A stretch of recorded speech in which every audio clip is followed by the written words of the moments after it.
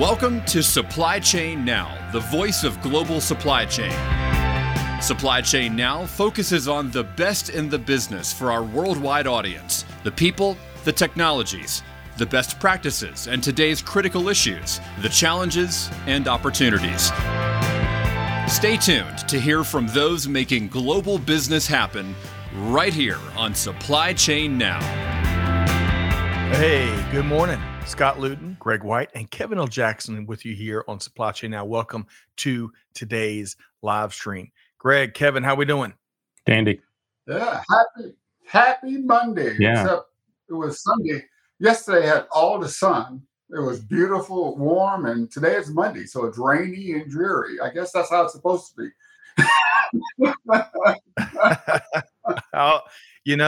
Are there rules to weather, Greg? Are there any rules we're unaware of? Well, I think the rule is don't rain during the playoff of a PGA tournament because somehow they managed to sneak that in. So, but yeah, I think Monday, if you were going to have a dreary day, doesn't it seem logical? Yeah. Or, isn't it ironic which it's not at all, by the way, but isn't it fitting that it's Monday? Yes, it is. Well, hey. Monday, just can't trust that day. Monday. Hey, but you know what? Bad weather? What is that?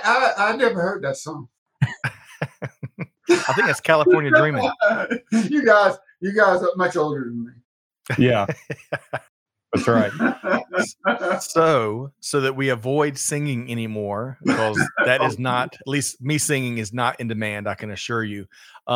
Let's talk about today's show, because bad weather is not going to prevent us from working our way through some of the leading issues and stories across global business. It's a Supply Chain Buzz. And today, Greg and Kevin, yes, of course, Scott, it's the monthly Digital Transformers version, Greg, of the Buzz. Yes. And Kevin, of course, is with us here today, ensuring that we do have a transformational tomorrow. So, Greg, before we see what's on Kevin's mind here in a few minutes, Greg, we love having him every third Monday here for the Digital Transformers version, right? Yeah, it's awesome. Let's get digital. I have to tell you, this was a pretty ironic weekend. So I spent time with some guys at the golf tournament. We were walking around Harbortown golf links.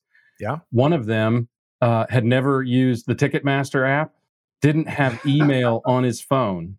And it wasn't like he retired like 25 years ago. I mean, he just had never done that. So, wow. In a way, I kind of admired that. Right.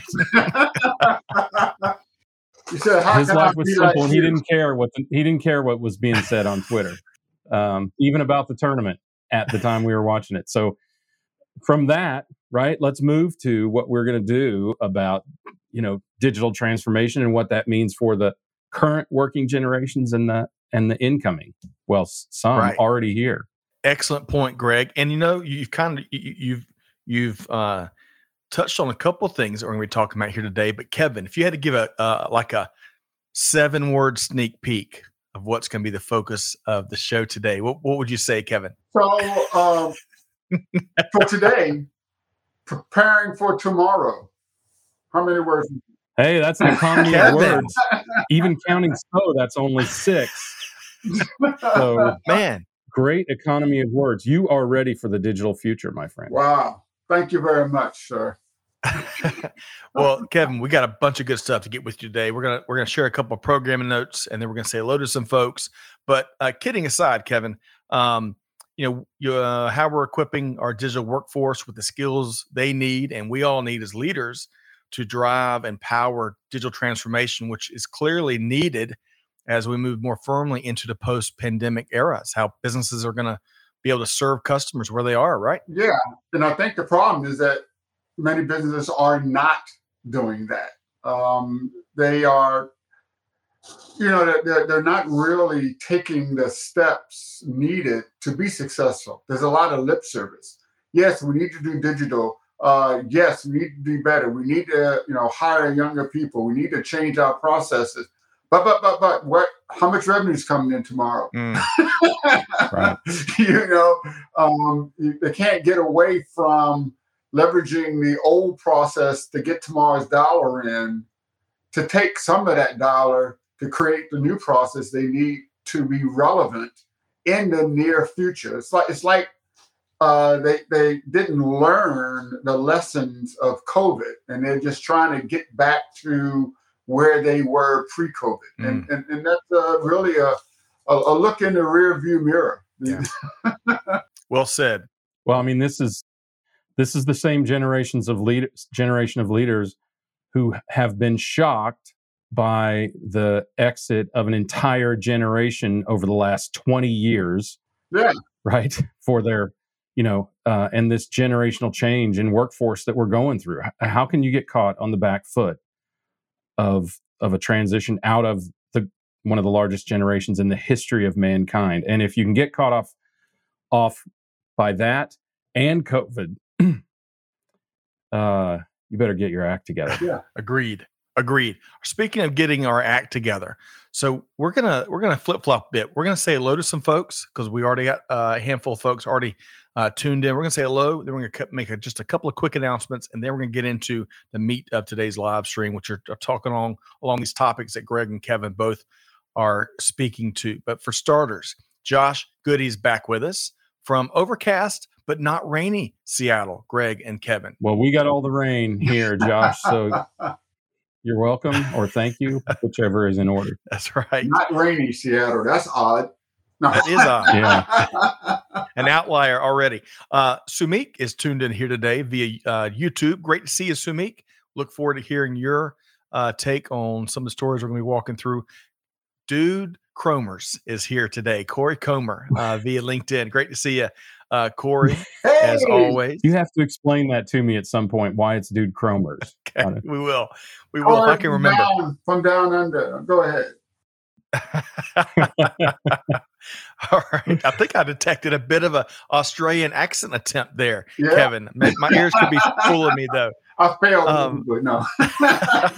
Hey, I get it. I'm like the Michael Scott whenever I try to do impressions and impersonations, so I avoid it like the plague. Now, this is Mary Kate Saliva. Mary Kate, of course, is our new host. She's an Army veteran. She's a leadership dynamo. She works with the PMI team. She's so many different things, but she's also our new host of Veteran Voices, and she's killing it, just like we knew she would. She's a tireless, even though she's a veteran, she's a tireless veterans advocate that is always lifting others up. So, and thank you, Mary Kate. You may be the only person in the entire world that enjoys when I sing anything.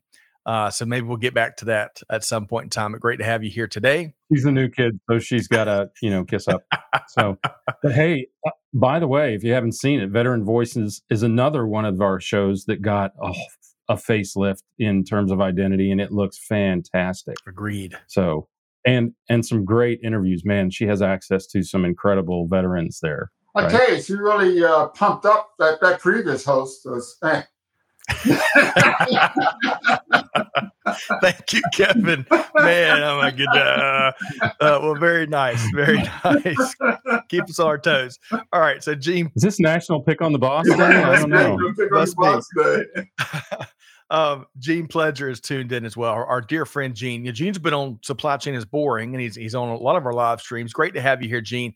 It looks like he's on the road in Nashville, I believe. So, Gene, let us know. Hey, that's what people in the know call it, Nashville. Right. Let us know if you've had some of that Hattie B's or Prince's. I've had Hattie B's, hadn't had Prince's hot chicken. Greg? Or a Robert's fried bologna sandwich. Ooh, that's right. That is right. Sachin. High cuisine. High cuisine. That's right. Country music capital, Kevin. Right. Sachin is tuned in via LinkedIn. Great to have you here. Looking forward to your perspective. Corey says, Greg White, combine the Big Lebowski and Scott Luton's mispronunciation of my last name, and you got Dude Cromers. Oh, got it. Okay, so it's a joke. Yes. Thank you, Corey. And that was an easy and clear-cut explanation. I think all that took place. Corey Comer's marketing genius. He can turn any long story into a message easily consumed. So, and I think all that took place on a live stream. So we'll see. But Corey, great to have you here. And Sumik is tuned in from India via YouTube. So great to have you here with us, Sumik. Okay. So Kevin and Greg, let's jump into a couple of quick announcements really quick. Folks, you got to be part of the 2022 Supply Chain and Procurement Awards. I think the registration count, Kevin and Greg, I think we're up past 1,100, 1,200 folks that are all tuned in. It's and we still got a month to go. A month today to go. Go ahead, Greg. It's we may need to check bandwidth. Seriously. Right? I mean, if there are limitations to our bandwidth, we may have to contact our service provider. Well, absolutely. Which could take a month. Well, I figure we just tap into Kevin L. Jackson's massive studio, global broadcast studios, and we'll be all good. It's all good, man. Okay. But this is really impressive, right? This is over the past 30 days. Has this been an explosion of registration? Not even. Wow. Yeah, I think it's just a couple of weeks, right, of registration. Man. Yeah. Not even. Well, I mean, good, because these are companies worthy of knowing. There's a lot to be learned from every nominee, and certainly from the winners when they're determined. So maybe it really is cool. Yeah, I'm looking forward to it myself. Scott, I'm looking forward to it. Do I need to bring it a tux or one of those t-shirts? Tuxedo t-shirt? Yes. Well, Okay. It may be Kevin? cool to be supply chain now. I mean, look at this. It might be. It's definitely cool to be supply chain now. The cool thing is not only do we get a chance to celebrate the best of the best that are out there making it happen across the globe, but while we do that, we are bringing resources and visibility to the awesome team, the nonprofit team over at Hope for Justice, which is on a mission to eradicate modern day slavery and human trafficking. So folks, nominations are over. They're said and done. We're in the hands of our judges now, our executive judges, but there's still time to register and, of course, donate to Hope for Justice. So you can learn more at supplychainprocurementawards.com. Really quick, the leveraging logistics for Ukraine. This is a weekly session. These are working sessions every Wednesday at 3 p.m. The latest one's coming up in just a couple of days. Folks, these efforts have been able to power several containers of aid, targeted aid to vetted needs in Ukraine, Poland, and elsewhere in the region, folks that are in need. So whether you want to come with donations in hand, the ability to move stuff, the ability to donate stuff, the ability to lead stuff, or if you want to just show up and soak in the conversation, kind of be a wallflower to kind of get a sense of what it's about, that's perfectly fine. But we'd love to have you there. 3 p.m. this Wednesday is the next session. We've got the link in the comments if we could drop that there. May 10th, Greg and I is going to be on a webinar with our friends at Six River Systems. Greg, are we talking about how to solve 3 common peak season challenges, right? Yeah, and the timing is good because if you have the long lead times that we all know everyone has these days for imports, now is the time to get them on the virtual road. That's right. Right. So yeah, tune in for this and learn what virtually everyone faces in regards to fulfilling peak demand. Well said. And it's free to join May 10th at 12 noon Eastern time. The link is in the show notes. And then finally, Kevin and Greg, this is from the Stone Mountain Sunrise service yesterday, right? It was that is above the clouds. Yes. That is truly impressive. Greg, you are so perceptive. And Kevin, I know you've been above the clouds earlier in your career. But y'all check this out. It looks like we're at the beach. But what that is cloud cover. We got on top of the mountain, which is on the west side of the Metro Atlanta area. Sunday morning, it was probably about 4 a.m. And then around 5:30, cloud cover, you could see it was rolling over the mountain, and it was settling on the other side, the west side of the mountain. And it looks like we're at the beach, but that is us and the service above the clouds. And it was a powerful service, powerful message, and just a powerful experience in general. So I hope everyone had a wonderful Easter, Passover, Ramadan holiday. For us as a family, we celebrated Easter, and it was remarkable. Okay, so Kevin and Greg. Kevin, we have got Memory is tuned in here today. Great to see you from raining in Joburg too. Oh my. Maybe it's raining all over the world. Is this day 1 of the 40 days? All right, we can get started. Jose is here. Hope you got your paddles, folks. Jose is tuned in from Southern California. Hope you're well today, Jose. Great to see you.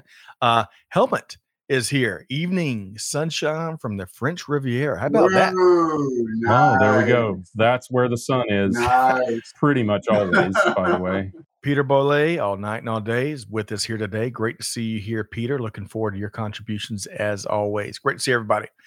Okay, so Kevin and Greg, y'all ready to get down to business and get going? Absolutely. All right, so let's do that. So where we're going to get started, we're talking supply chain transformation first, as the folks at McKinsey are asking this question, Kevin. Does your team have the skills it needs to accelerate its capabilities? So, Kevin, tell us more. So, one of the things that all businesses are trying to deal with is digitalization, right? And McKinsey did a survey, and they found that 99% of their respondents, 99% of all their respondents, said that they need more in-house digital supply chain talent. Thanks. This was what's shown on the chart that's showing right now. Now, this is a 10-fold increase from previous years. They did this survey in 2020, right? So this means that people are now realizing the importance of digitalization, specifically in supply chain. And you look on the right side of this chart, how are these leaders going to get this expertise, right? 55% say they're going to reskill their existing labor force, and 52% say they're going to hire new talent, all right? Good luck with that. Exactly. There's a huge shortage out there. There's a huge shortage. That is that's cognitive dissonance right there if they think they're going to hire. So it says that they scored, and there was an overall average score of 40 out of 100 when it comes to knowledge of digital topics. Now, that's a failing grade in any school, right? Kevin, I think I can verify that. I think they got like a 20-point scale in schools these days. One other thing they talked about was that, there's this rumor that digital skills favor the young, all right? But they also say that the highest command of applied digital analytics topics lay with senior executives and mid-level leaders. All right. So it's not that I'm not saying you don't need to hire the young, all right, because they have better technical understanding and more educational background for the digital, but the young lack the broad perspective of value creation that is needed. So they can't apply the data science methods and advanced technologies to business problems. So that means you have to train your entire workforce, not just the older or young. And in fact, half of the tasks today in supply chain are expected to be fully automated by 2055. So this is happening fast. Excellent. Kevin, Greg, there's a lot to get through there. But what's your take here? I think what's interesting is when we use the term young, I mean, let's face it, millennials started turning 40 this year. So I think young is a relative term, and we have to recognize that not only are these mature business or ready to be mature business people, but also business leaders. And at the same time, we're brought up with technology and equipped to do that. And I think to Kevin's point, I mean, a lot of the statistics point to the fact that while there's a lot of digital awareness in Gen Z and millennials, Gen Y, that Generation X is by far the highest utilization of technology, and that is the generation that in large part is in or moving into senior leadership positions in the companies as the baby boomers and the silent generation move out of the workforce. So I think that is going to create a new and powerful dynamic of people like us, Scott and Kevin, who have the frame of reference of having been brought up with technology, not in our hands at every moment, but at our access probably from, at least in my case, like 5th grade on. So, it's I think it's a unique business dynamic. We have to embrace it more preemptively than we did the exit of the baby boomer generation, and not wait until it's a crisis, right? If necessity is the mother of invention, then crisis is the mother. Never mind. Necessity is the mother of invention. Yes. Let's just go with that. Well, we ought to also go with everyone needs, Greg, I bet we both, and Kevin, I bet all three of us were trained at an early age on the Oregon Trail. That was one of the first pieces of technology was ever put in my hands. And not only did it give you an entertainment value, you had some supply chain challenges. You had 3 bullets, and you had to go track down a bear or a buffalo or whatever you're going to feed Uncle Clem and the whole family with, right, Greg? I don't know if you remember Oregon Trail. Maybe I'm the old player. I was pretty far before that. Okay. There was on Apple, not even 2 E's, on Apple computers, there was an electronic version of Dungeons and Dragons, which was the only version I ever cared about. Okay, so Kevin, we're sharing some video game experiences here, but Kevin, what say you? And then I'm going to share a couple quick comments. First of all, the baby boomers aren't going away. Okay, we're not exiting the workforce. Nobody is retiring around here. We're just working in a different way. Maybe and so. We're using technology. So the companies need to leverage this technology in order to access the knowledge, the insight, and an experience of us baby boomers, right? We're still here. That's right. Oh, you're a baby boomer? I would have never guessed that. No way. Okay. No way. Kevin's an early Gen Xer. Come on, Kevin. All right. Really quick, I want to share a couple of comments here. See, Josh, going back to the Oregon Trail references, I can't count how many times I died of dysentery. And that was a regular outcome on that video game. Yeah. Peter says, hey, at 59, if I can learn how to work with SAP sales modules, anyone can. How about that?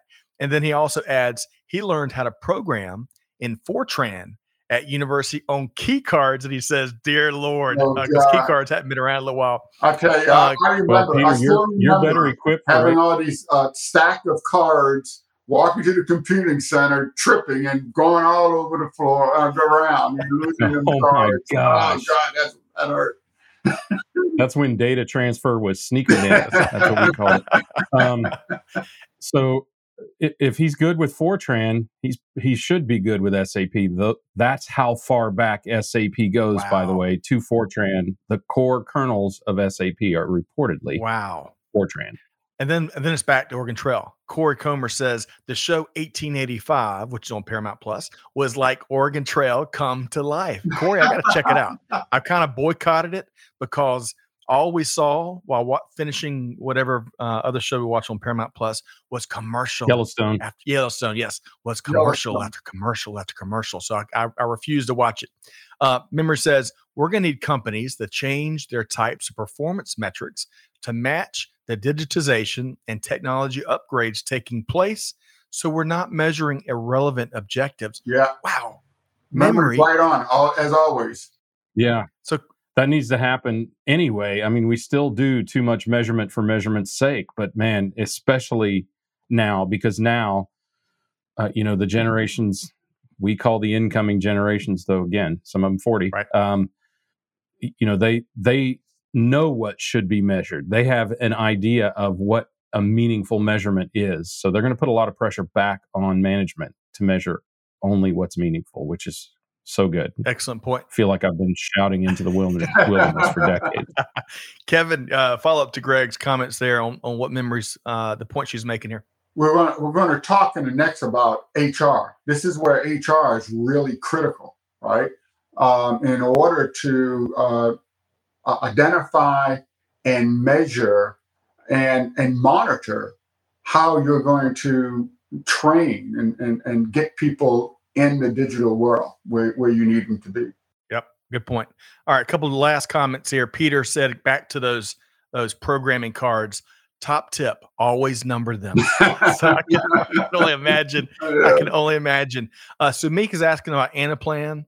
Anaplan is taking a lead, he says, in supply chain management. We'll try to circle back on that one. And finally, Memory says, set those KPIs so they are not rewarding the wrong achievements. Yes. That's a great point. Amen. Or simply measuring failures, which is what most of them do. Right. That's right. Okay. You got to measure the accomplishments as well. That's right. So we don't reward the arsonist, as Mike Griswold from Gartner has said with us here. Okay. True that. Yeah. The next up, we got some good news. Who can't raise your hand if you can't get enough good news? My hand is certainly raised. Our friends at Accenture are sharing that skilling the future supply chain workforce, get this, is easier than you think. So, Kevin, tell us more. And we got to dive into this now. Yeah. So we just talked about all the hard things about upskilling and adopting digitalization. But in reality, these are people skills, right? So upgrading your work skills, one of the first things you really need to do is create cross-functional teams, cross-functional working teams, because the future supply chain requires companies to move away from the siloed functional teams working separately. So your chief supply chain officer really need to build these teams that work collectively. Digital fluency, as we've just talked about, allows people to build on top of a technological foundation. All right, they don't just work alongside of technology; they really use it to unleash their own human creativity. So you're using humans for what humans are good for, and they can find out and learn, working together collaboratively, how to work in new ways. This also, in turn, broadens the horizon of your employees, all right? This makes them enjoy their work. You can do things like just simple things like rotating assignments among your supply chain departments to make sure everybody can understand the big picture. And this is It's really important when you think about notation, is not to just focus on supply chain. It's critical to share the knowledge. Your supply chain workforce is really critical to your growth. So your management team has to know things like sales and marketing and finance, okay, and IT, so they can have that broader view. And not only that they can learn from these other departments, but those departments can learn from your supply chain. And once again, it's critical to work with HR to make this happen. Your supply chain officers need to help the HR team prepare the infrastructure, the HR infrastructure, so that you can do proper measurements of accomplishments, those goalposts toward digitalization, and really actively engage your people on continuously refreshing their skills. Okay. So Greg, Kevin shared a lot there, but one of the things I think certainly you got to look at the HR team, the organization, the experts there as your partner, especially in this environment where, as you mentioned earlier, it is so tough to get the talent you need at all levels, all hierarchy of skill sets. But Greg, when we talk about skilling the future supply chain workforce is easier than you think, what are your thoughts? I think it's easier than it's ever been in the past, and for good reason, and that is because technology providers have recognized that all those screens and fields and adjustments and everything that, all the programming or pseudo programming that people, users have needed to know in the past is absolutely unnecessary and counterproductive. And in fact, what technology ought to do more is not just provide the information, but provide the answer, right? I mean, and where it can, right, and where it doesn't, as Kevin spoke about, where it doesn't require the critical thinking or the creativity of a human being to present at least a potential answer. And I think more and more technologies are doing that today. I know I've certainly worked with a lot. Every piece of technology I've ever built, maybe just because I'm lazy, has done as much work for me and the users as I could possibly make it do, including producing the answer. And I think that's a critical part of it. Because as these, we're calling them younger generations, as Gen Y and Gen Z are in there, I mean, happy 40th birthday, all you youngsters out there. For those generations coming in, they expect the delivery of answers in many respects from technology. So I think we have to acknowledge that and see that more and more. And the truth is, that is what technology should do, right. Is it should provide the stability and the consistency and the lack of emotion and the rapid and effective analysis of data that human beings struggle with and present an answer based on that knowledge. Now, human beings are creative enough to know when there is a lack of data or when the data is incomplete or even incorrect. And that's where the critical thinking comes in to work alongside or in lieu of the technology. But even today, when that happens, you can capture that. You can capture. You're all really the oldest millennials are 40. Just really quick for the listeners that are listening to the replay there after Greg said generally happy 40th birthday to all those other generations. Christopher Tanner comments, "Hey, only 39 over here." I love that. All right, Greg. Sorry, I didn't mean to cut you off as you're. That's perfect. Well, one thing I'm going to put a spin on something that Greg said about technology. So technology doesn't always give you the answer, right? Okay. Do not depend on technology to be right with the answer all the time. But even when it can't give you the answer, it can give you the viable options so that the human can make the quote correct decision. You can't be afraid of technology, and you can't be afraid of what technology can't do. All right, there's a lot it can provide. Yeah, that's right. And I think, Kevin, to that point, I think as we augment technology and we take the three options that it gives us, and we say, here's the right answer, and here's why. That creates more learning for the technology, right? That's what artificial intelligence does, is it takes the knowledge imparted upon it by a human user, and then it stores that and learns from it. So if we say, here's why A is correct and not B and C, then the technology can continue to learn and refine from that. And it effectively becomes an advocate or even, an arbiter for you and your decision-making skills. Okay. Both of y'all speak to the expectation that the younger generations are putting out there in the industry. That is a wonderful thing. I know y'all, that's what you're saying as well. It is going to move industries faster. They're going to have to move faster. They're going to have to make the adjustment. And as Jonathan says here, smash those silos. I love that, Jonathan. That's such an important thing. Peter, when you talk about getting talent, Peter says he's a strong advocate of hiring folks with thinking skills. They don't need an MBA to be good at a job. You need to be creative and see through a problem, not stare at it in bewilderment. I love that, Peter. Or who was it who said, don't fall in love with the problem? Bo Groover, right? Our friend Bo Groover. Yeah. Y'all check out. Don't fall in love. That's right. Check out The Effective Syndicate. Bo's doing some great work over there. Good friend of the show here. Richard. Hey, Richard, I appreciate this feedback here. He's new to this channel and the supply chain environment. He says you're doing an amazing job with all these interesting topics. Richard, thank you for that feedback. And come on back. And your point of view is welcome here anytime. Jonathan is 32 And he says he misses the 90s. How about that? I miss the 90s too with regularity. Okay, Kevin, I want you to weigh in. I want you and Greg to weigh in. I missed the 90s. If you remember the 90s, you weren't there. All right. So Jose says here, and we got one more story to get to, and we will in a minute. But Jose says, open question.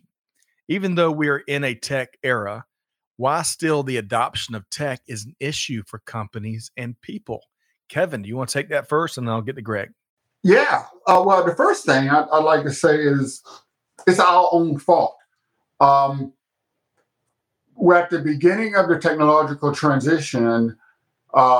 Everyone felt that they were thinking robots and that this technology is going to take away my livelihood. It's going to take away the way I work, my living. And they always wanted to fight against it. And that was the big problem. And we have that legacy today. Everyone's still afraid technology is going to take my job away. When we should have seen technology as a way of liberating us from the drudgery of the industrial age. That's exactly, amen. That's exactly what it does. So if we can, change that mindset and understand it's, you need to help technology get better so that you can be used for your humanity. So much goodness there. And as disciple Greg here is testifying as you're in mid-answer, Greg, what else would you add to Jose's great open question about the challenge of tech adoption? We're only humans and we hate change, hate it, right? Avoid it in many cases at any cost, right? So I think that is, as Kevin said in a much more eloquent way, we are our own worst enemy when it comes to that. But that's why we despise change. We get into a groove. That groove becomes part of kind of who we are and what we do each day. That makes it easier to do, easier to tolerate. And when change comes, I mean, how many times have you said, at least if you're from the States, it's the devil you know or the devil you don't know, right? Right. So it doesn't even have to be that the new process or the old process is good. Yes. It could be awful, but at least you know it. Right. And that's something that technology companies need to understand is they need to recognize that for anyone to make a change, they have to recognize that there is greater danger in what they're doing today. And I don't mean physical danger, but, of course, greater risk, let's say, in what they're doing today than risk of going through a change process where anything could happen, including, to Kevin's point, you could be determined to be unable to change or irrelevant or whatever, right? There's a lot of security in doing what you've always done. Well said. And if just in case if we're taking votes, I'd rather deal with the devil I know than the devil I don't know, just in case we're taking exactly. votes. That's exactly right. And every single person on the planet would take that as well. Excellent point. JFR via LinkedIn is talking about the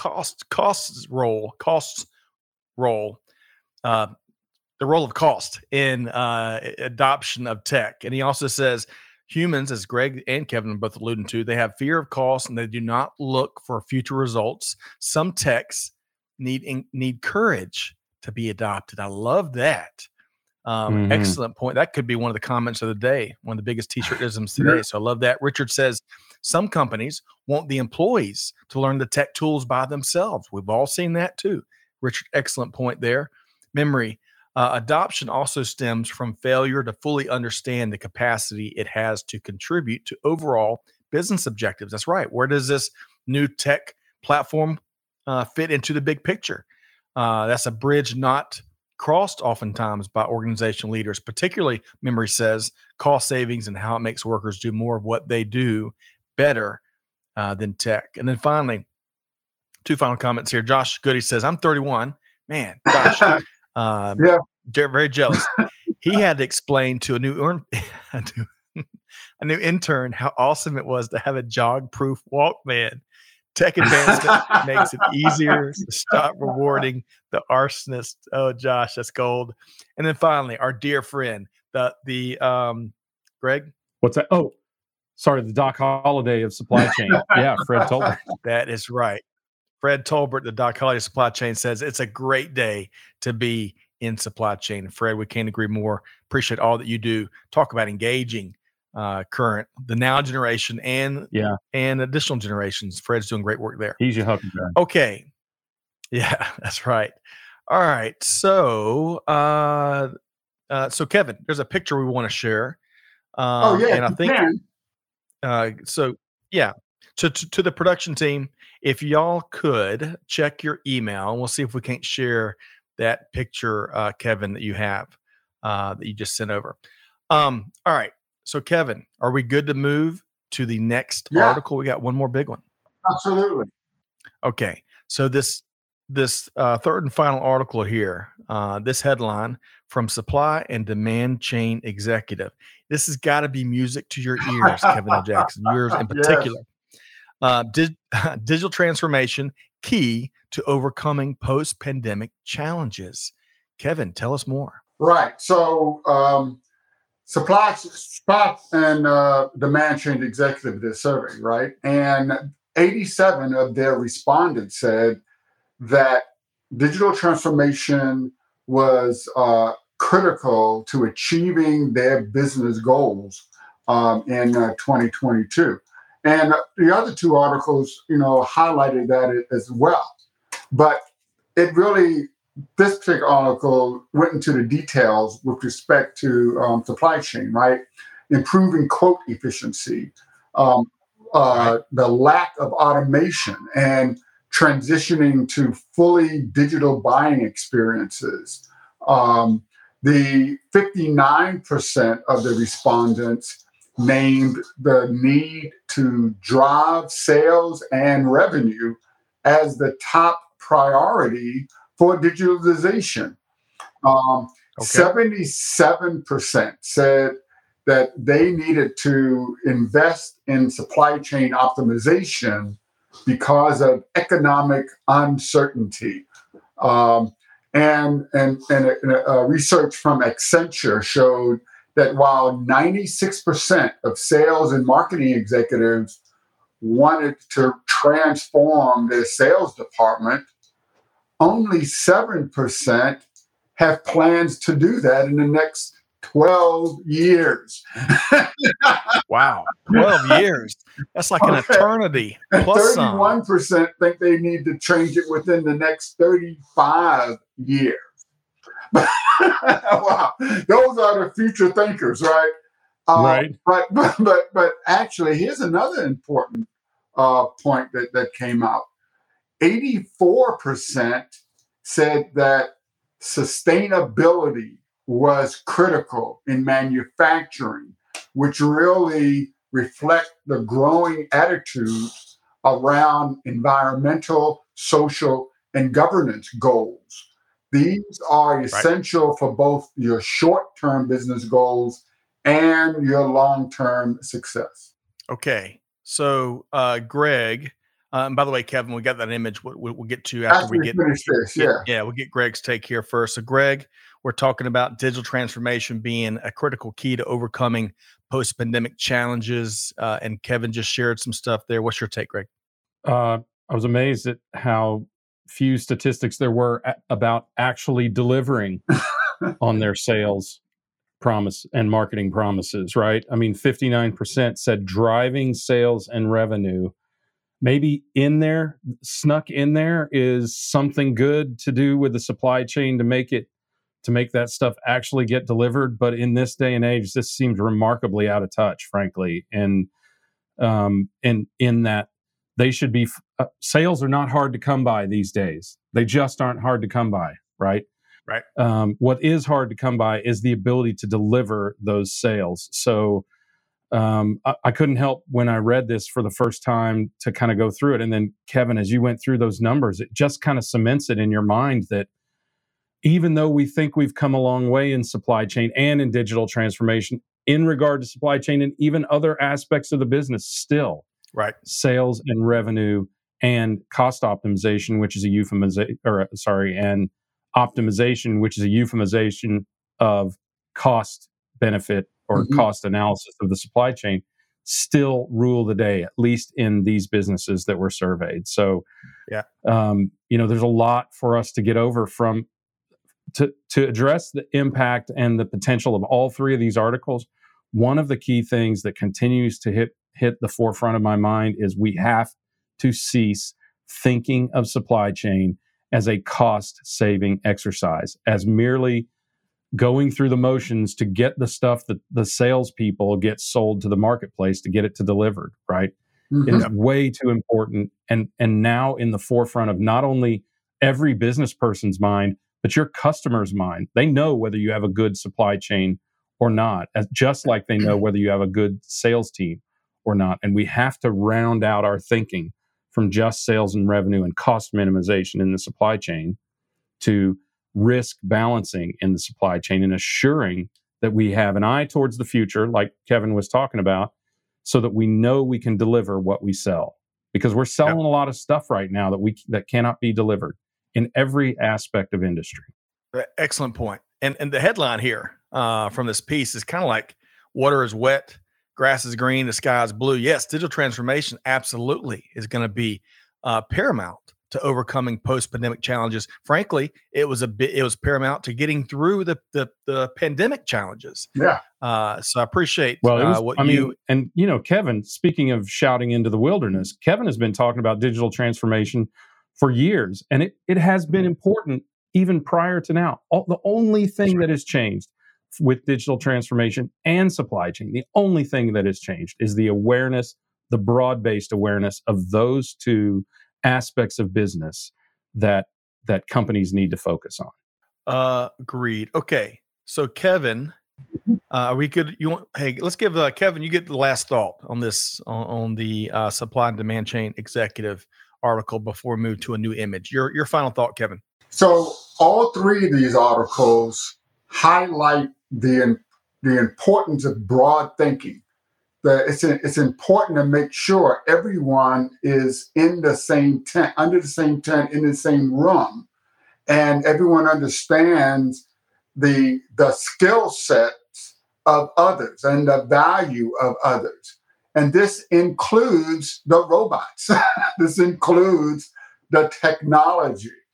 People say that, this is, apples and oranges, technology and supply chain, two different things. No, there are value in leveraging both to achieve the goals and the KPIs and the ROIs that your organization needs. Well said. All right. Let's do this. I want to share a couple of these quick comments. Dr. Rhonda is with us once again. So good for you to be here with us. Busy Monday, folks, she says, with Green Team activities as we celebrate Earth Day all week at GTZ. Catch up time on some great Supply Chain Now content. Kevin, Scott, and Greg in the house with us peeps. Man, I can't stand peeps. But Dr. Rhonda, great to have you here as always, and I appreciate that. But Stephanie Stuckey. It's over, so yeah. No, I didn't. Peeps yesterday? No, I didn't. Stephanie Stuckey had this great poll that had 10 gazillion votes, and it was Peeps versus the Cadbury egg. I am officially with both feet in the Cadbury egg party. I've never been a Peeps fan, but hey, Dr. Rhonda, great to have you here. Looking forward to seeing some of the cool things you're doing with Earth Day this week. T Squared, who holds down the fort for us on YouTube, says, as a soon-to-be 45-year-old, I'm nostalgic for the 90s. In addition, people need to embrace the Rudy George connection with regard to technology in the workplace. And he says, by the way, that is a Jetsons reference. I'm glad he mentioned that because I missed it. Richard says, hey, what will happen with small business? They do not have the economic resources to automate their processes. That's a fair point. Well, they do, though. I mean, there are more and more of those solutions, unlike SAP, that don't take 1,000 consulting days or millions of dollars of implementation fees. Right. Start with QuickBooks. It's called cloud services. Yeah. Cloud computing services. Yeah. Yes. There are all kinds of technologies out there. So if that's an issue for you, Richard, give me a shout. Yeah, and QuickBooks is one of the best cloud-based services that small businesses can use. Yeah, no doubt. Excellent point. Adamola, great to have you back with us here. She says, joining late, but good thing is I can do a playback to catch up on what I've missed thus far. Good to be here. So great to have you back, and I appreciate your note over the weekend. We've all enjoyed your perspective here in some recent live streams. Let's see. Josh says, don't let a 10-cent part cost you $300,000 worth of production. Don't let a 10-cent part cost you friendly partnerships with suppliers. Well said, Greg. It's not about cost saving. It's about saving the money flow to the customer. Okay. And Dr. Wanda says, snacking on some peeps now. No way. How about that? She is such a health fanatic. There is no way she would ever, ever have a peep. Just no way. She's just all right. Jiving. So, teasing us. All right. We're going to try to get to a couple more comments here before we wrap today. But really quick, Kevin, you sent over a neat article and say, hey, folks, sometimes we're just going with what was said. I know it's not doctored up, but I think everyone can see this clearly. Kevin, what does this image represent to you? What does this image represent? So, first of all, what is it? Does anybody know what it is? You can put it in the chat, and I'll give you a second to put it in the chat. I'll tell you, it's a bedazzled ship. And you're going to say, what the? This is a bedazzled ship from World War II. Okay. And you look at it and what, you see all the different lines on this bedazzled ship. Why do they have all these lines on the bedazzled ship? So, anybody ever heard of Picasso and the Cubism move? So Cubism is an artistic movement. It's created by Pablo Picasso and George Braque, which employs geometric shapes in depictions of human and other forms. All right. The geometric touches can be intense and it can really overtake the represented forms. All right. And you say, well, what this conversation has to do with this? So this is what the artist did to protect naval shipping in World War II. Huh. All right. This is a type of camouflage. And you think about camouflage, you say, well, I thought camouflage is to reduce the visibility of something. You're not reducing the visibility of this ship by putting all these black and white stripes on it. It just sticks right out, right? Mm-hmm. How can it be camouflage? Well, they were trying to protect these ships against attack from U-boats. And when you're trying to attack a ship with a torpedo, right, the most important aspect of that is understanding its heading and speed. And you're trying to measure the heading and speed through a periscope. These different lines and colors make it almost impossible to compute the heading and speed of a ship. So 75% of the submarines would miss the ship because it was bedazzled. So this is a contribution of artists to the art of war. Two completely different things, two completely different mindsets that bring value. That's what you have to think about when you're talking about technology and any other process, any other business process. You have to accept the value that other domains can bring to your process, your KPI, your ROI. Wow. Okay. As opposed to humans. We need a whole show dedicated to this. That last little image. And Kevin, your take there. Also, if you haven't checked out Greyhound with Tom Hanks. It is such a fascinating World War II focused movie on the Atlantic voyage of all the convoys and how the U.S. forces and U.S. Navy battled and their strategies of battling all the German submarines. It is really fascinating. Tom Hanks, of course, is one of the best. Greg, respond, if you would, really quick to what Kevin is talking about here with the bedazzled ship and kind of the bigger picture meaning and thinking behind it.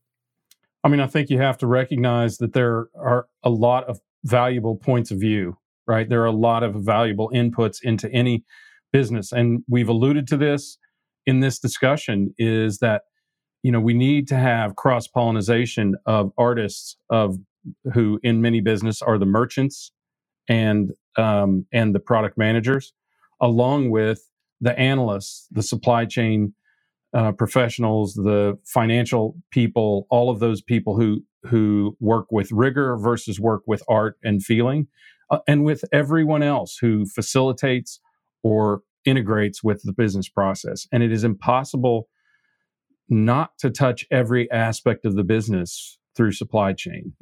Let me say that again. It is impossible not to touch every aspect of the business. I mean, you literally affect marketing and are affected by marketing. You affect sales and likewise in inverse. And logistics, obviously. I think some of the most successful companies that I've worked for, they got it. I worked for what is now O'Reilly Automotive. And back in the day when we were just Checker, Shucks, and Cragen, for you folks in the western part of the U.S., when we met with our vendors to talk about new products, we started putting what we called then the purchasing agents in the meetings along with the merchandisers to make sure that we developed logistics constraints and limitations and minimums and maximums that met our goals.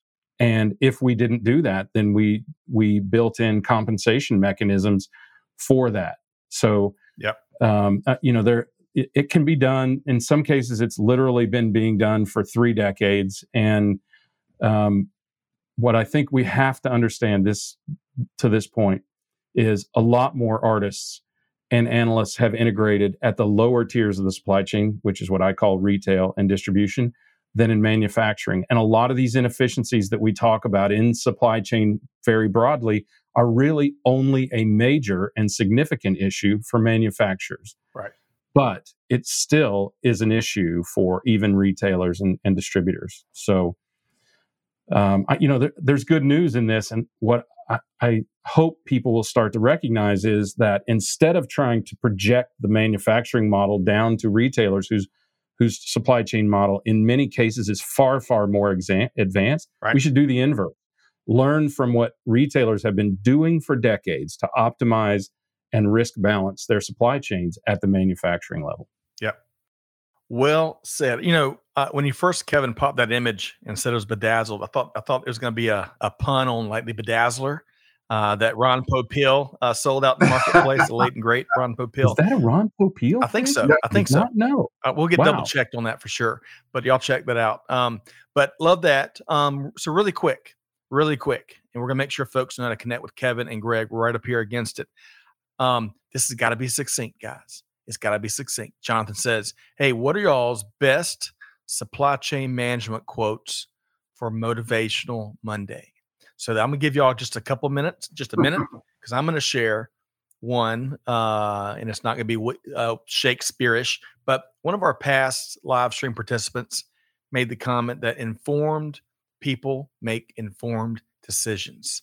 So I can't remember who to attribute that to, but I would just build on that and say, work tirelessly to make sure your people are informed.